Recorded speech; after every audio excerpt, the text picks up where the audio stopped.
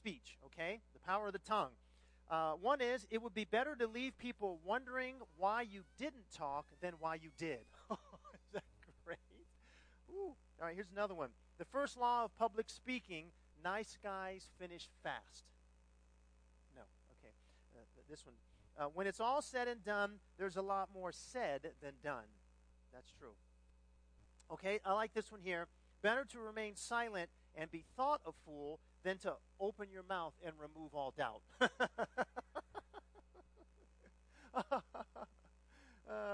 And of course, who could forget Alan Greenspan, who said this: I know you think you understand what you thought I said, but I'm not sure you realize that what you heard is not what I meant. Now I'm not going to read it again. So today it's the power of living truth and the power of speaking truth.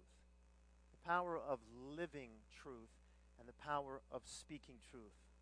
Let's all stand and pray. Father God, in the name of Jesus, we just dedicate this portion of our time together to you.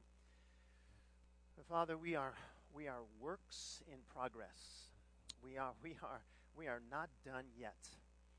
And so, Lord, we know that this instrument called speech, or the instrument of the tongue, is something that is we are constantly working on.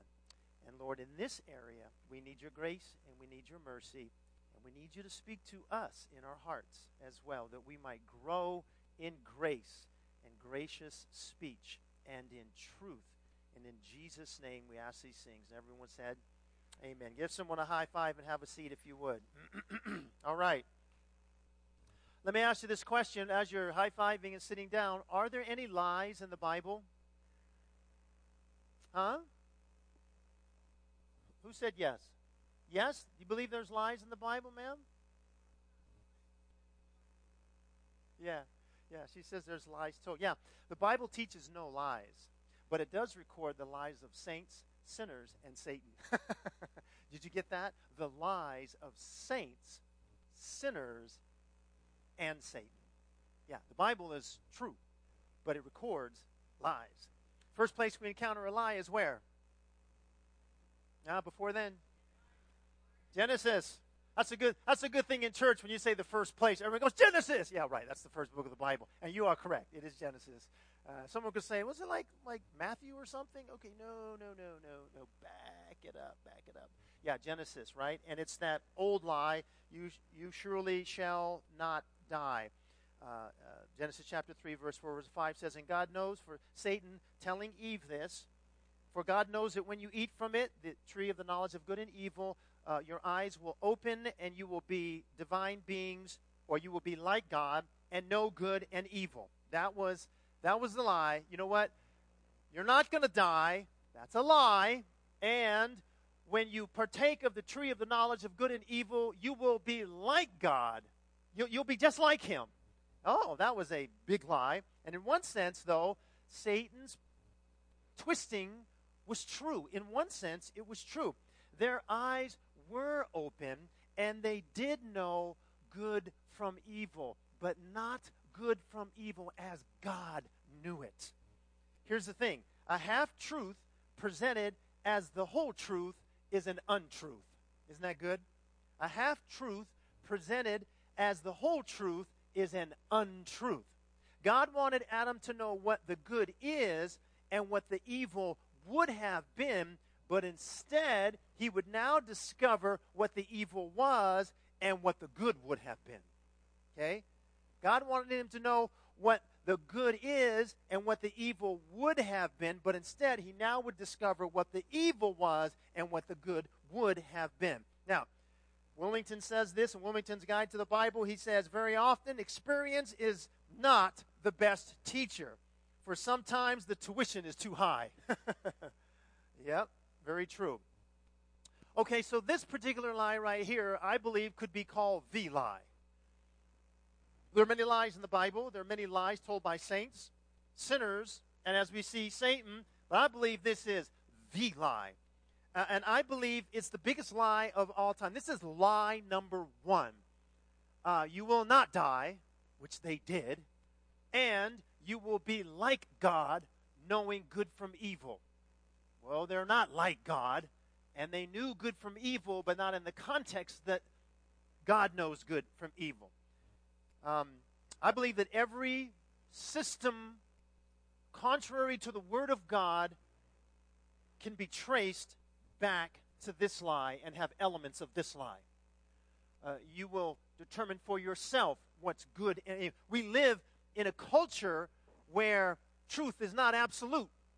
It's whatever you feel or whatever your particular culture says that it is. In other words, you're determining for yourself what is right and what is wrong. Situational ethics. Well, what should happen in this situation? Well, it all depends. Wait a minute. And how do you arrive at that and all of those things? And so a little bit about God and truth. First of all, you understand that God is truth. The very embodiment of truth is Jesus Christ. And so, but in Exodus chapter 34, God is describing himself, and it says this: Then the Lord passed in front of Moses and proclaimed, the Lord God, compassionate and gracious, slow to anger, and abounding in loving kindness and what? Truth. That's who our God is. He abounds in loving kindness, covenant love, and truth. His law is true. Psalm 119, 142 says, your righteousness is an everlasting righteousness, and your law is truth. Psalm 119, 160, the sum of your word is truth, and every one of your righteous ordinances is everlasting. Jesus, John chapter 14, says, Amplified Bible, Jesus said to him, I am the only way to God and the real truth and the real life. No one comes to the Father but through me. Jesus said that. And so Jesus takes this idea of truth being relative or situational or cultural or depending on the time frame that you live in, he takes this and he makes it very, very exclusive. And truth in nature is exclusive. You cannot have two opposing views both be true. You can't have something that's black and white. It's either black or it's white. And if you want to say, well, it's black and white, then it's gray. It's not either one, right? And we live in that gray, and we're okay with things that diametrically oppose one another that are both true. We live in that world. When Jesus very exclusively says that he is the truth. The Holy Spirit, it says, John chapter 14, verse 16, Jesus speaking, I will ask the Father, and he will give you another helper, another comforter, advocate, intercessor, counselor, strengthener, a standby, and he will be with you forever, and he is the Spirit of truth. So you see the commonality regarding truth and the Lord. His word is true. John chapter 17, Jesus says, sanctify them in the truth, set them apart for your purposes, make them holy. Your word is truth. Okay? And so we understand that's who God is. That's the very core and nature. One of the attributes of God is he not only speaks truth, he is truth. Okay? And so here's the thing to understand about that. God's commandments are always tied to his character. Josh McDowell wrote a book years ago called Right from Wrong, and it was for teens, and it was a great book because it broke down truth and the importance of truth, and he said that God's commandments are always tied to his character. In other words, we should remember the Sabbath and have a Sabbath rest because God had a Sabbath rest, right? We should honor our mother and our father because God likens himself to a father, and even Jesus honored his mother, his earthly mother, and of course his heavenly Father. We should not murder, and there's a difference between murder and killing, okay? But we should not murder because Jesus is life. You could say even that God is life. We should not commit adultery because God is a covenant-keeping God, and he calls his people to be a covenant-keeping God, and when you commit adultery, you break covenant. Okay? And so we should not lie because God's law, God's Word and God's character and Jesus, the Son of God, is all truth. In fact, Jesus is the very embodiment of truth. So we see the Big Ten Commandments are not just a list of do's and don'ts. They literally give us the heart and core of who Jesus is. It connects us with him, who God is. And so his commandments are tied to his character. And so we do these things not just because don't lie because it's wrong. Don't steal because you shouldn't do that. I used to ask kids that question all the time, in youth group in particular. Is it okay to lie? And of course, they're thinking, what's the one or two occasions it might be? Okay, let's say you're smuggling Bibles into China. And the guard says, do you have Bibles in there? Is it okay to lie? Are you serious, man? Listen, when you get to that point, God will tell you what to say, right? I'm not talking about that. I'm talking about when your mom asks you if you've done your homework, okay? Let's bring it down to reality. Joe, what's up? Bring it down to reality here, right? I'm not talking about these extenuate, the one time, when a police officer pulls you over and he says, do you know how fast you were going? I mean, come on. Why did they ask you that? Because if you say no, it doesn't matter. If you say yes, it doesn't. The end is still this anyway. All right. Now, here's a thought. If you don't believe in the God of the Bible, why would you value the truth?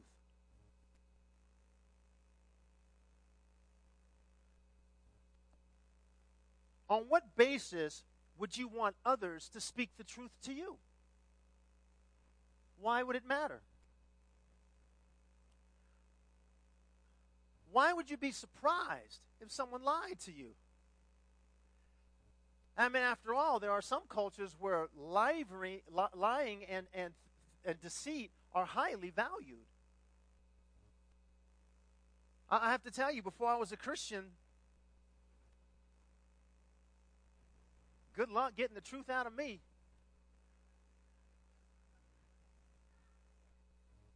Good luck.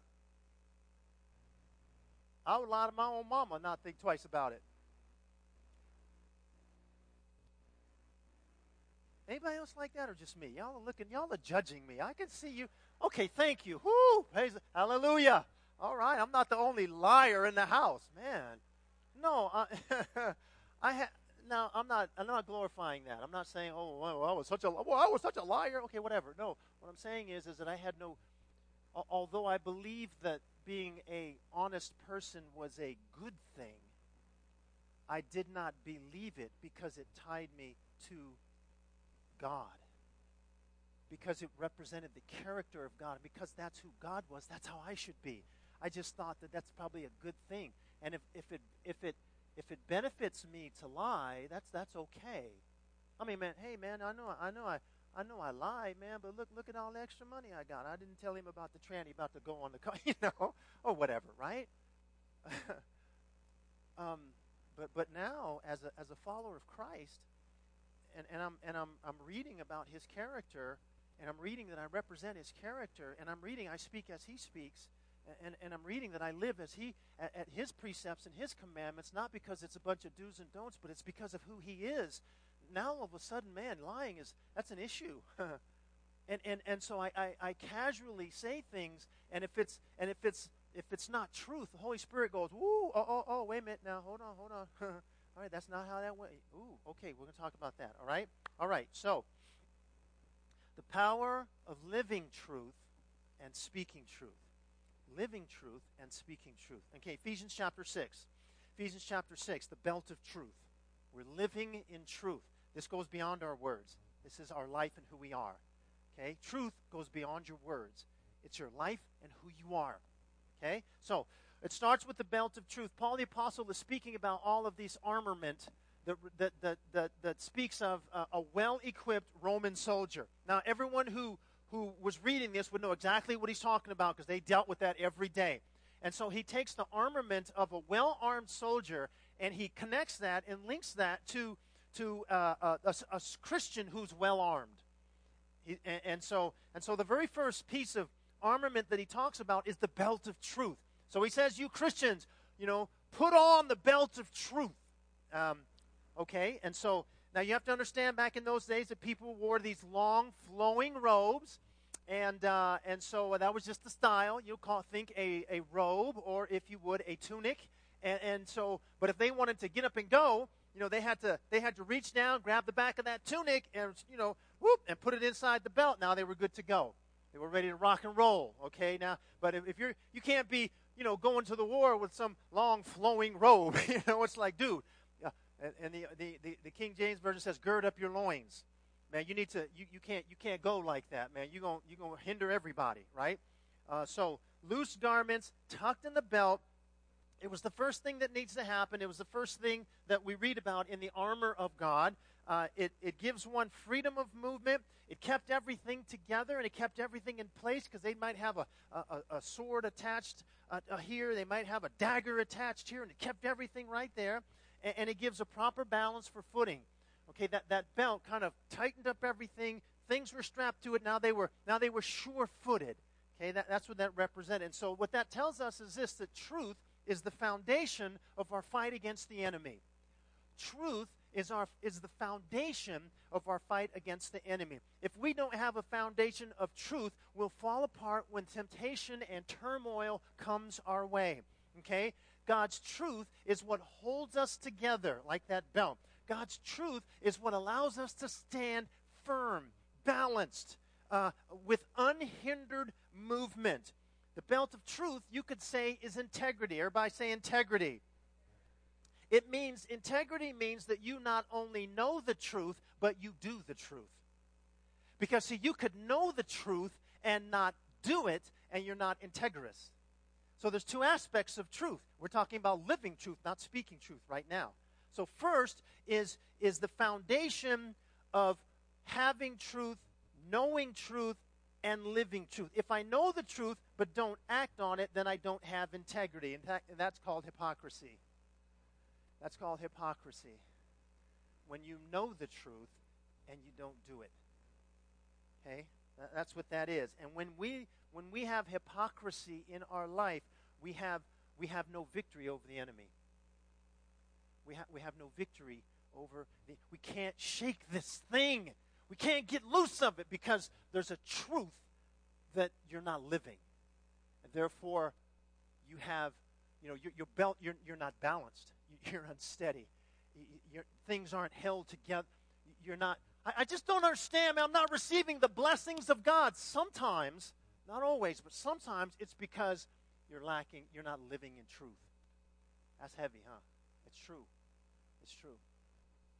It's true. So we're not having victory. So, in order to defend against Satan, God says we must maintain that integrity. Psalm 56:1 says, "Behold, you desire truth in the innermost being, and in the hidden part of my heart you will make me know wisdom." So the opposite of integrity is compartmentalizing our life. Okay? Having truth in this area, but not truth in this area. I have truth on Sunday morning, not so much on Sunday night. I have truth at my light group. I don't really have truth at the job place. But an integrous person is one who doesn't compartmentalize. The word integrity comes from the word integer, which means of one, the condition of being unified or unimpaired. It means you don't slice and dice your life in pieces like a pie. Integrity means this. It means that, and this is the goal, that all the parts of my life are in truth. My relationships are in truth. My work is integrous. My dealings with my family, I'm being integrous in that. Wow. And it also means that you act the same no matter where you go. It could be a good or a bad thing when someone says, well, with them, you get what you get. Whatever they are, that's what you get. Okay, well, hold on a second, man. That's not a license to be obnoxious, right? But there is some truth to being one way at church and the same way at home, and the same way at the workplace, and the same way on the golf course, or the same way no matter what you do. Right? So I'm integrous at home, but I'm also integrous in my other area at school. I don't act one way at home and get to school. Yeah, man, profanities and all these little signs. I'm like, whoa, man. Okay, there's a guess what? There's a lack of integrity there, right? That's the goal. So integrity is walking in truth in every area of my life. Woo! What a great thing to be said about a believer in Jesus. I'm walking in truth. And you know what, God? If there's any area in my life where I'm not walking in truth, shine the light. Woo! Wow. Let me ask you this question. Are you accountable in those areas of weakness? Sometimes we have blind spots. We have areas that we're not integrous in, and everybody else knows it, but we don't. Sometimes it's a good thing to ask people. So is there anybody in your life that's close enough to you that would know if you're lacking integrity somewhere? If I wanted to know if you are walking in integrity, is there someone I could ask and say, hey, how's so-and-so doing? Oh, no.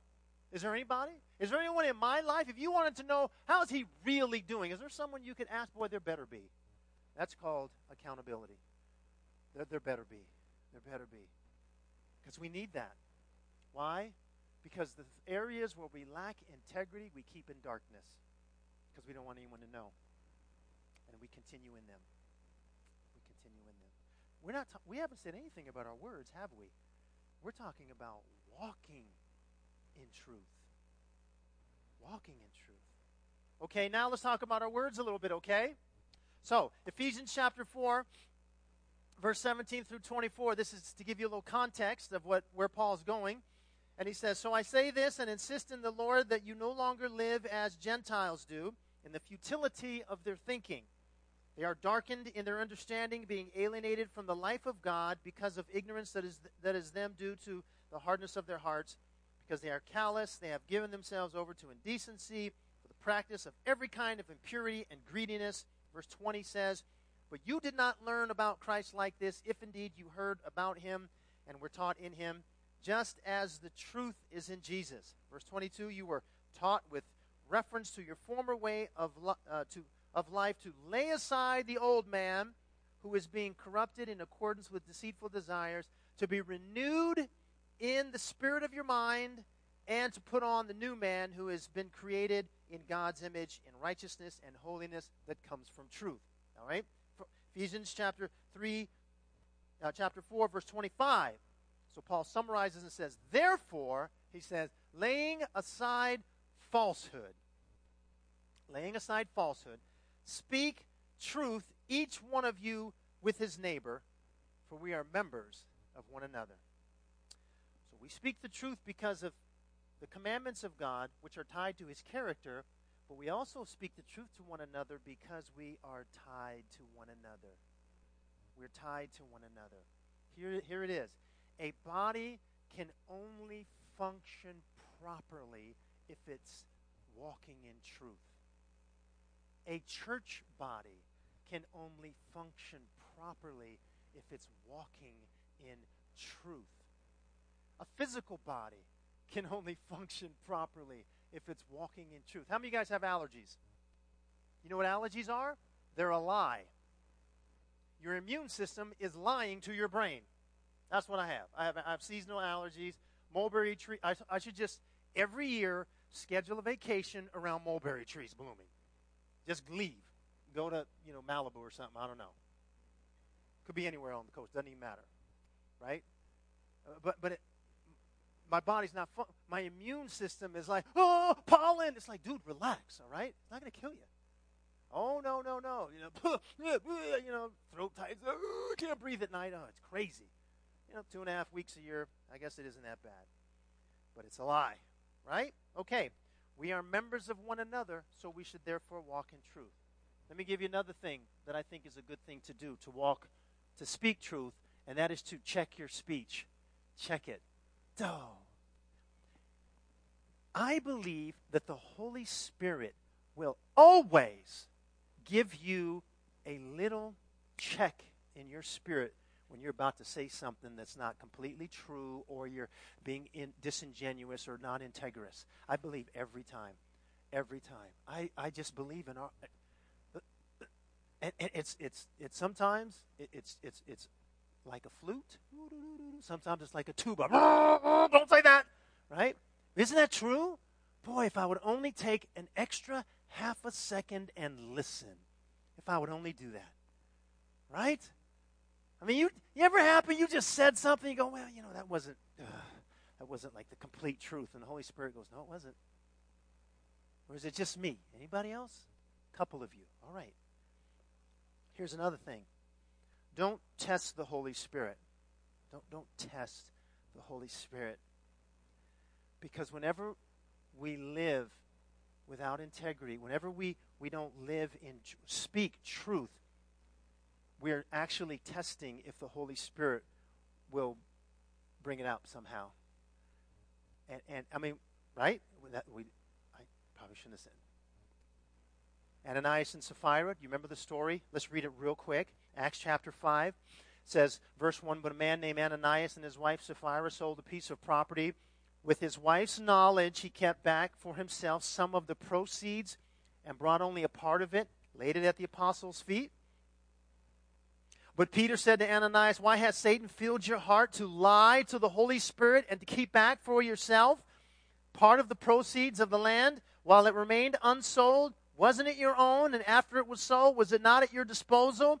Why is it you've contrived this deed in your heart? You have not lied to man, but to God. And when Ananias heard these words, he fell down and breathed his last. Boom. Talk about a revolution in your offering on Sundays. Like a revolution. Boom. Tell you what, man, you go to that church, you better give. Holy Spirit. That wasn't the issue. It was the deceit behind it. That was the issue. Okay, and it says, great fear came upon all who heard it.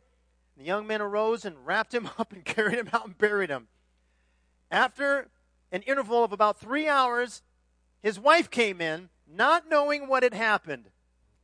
And Peter said to her, tell me whether you sold the land for so much. And she said, yes, for so much. Peter said, how is it that you have agreed together to test the Spirit of the Lord? And clunk. Get her out of here. Ooh. Ugh. Man. When we don't speak truth, I believe one of the ministries of the Holy Spirit is to reveal it. That ever happen to you? I believe that's part of what happens. Wow. So, be quick to confess it.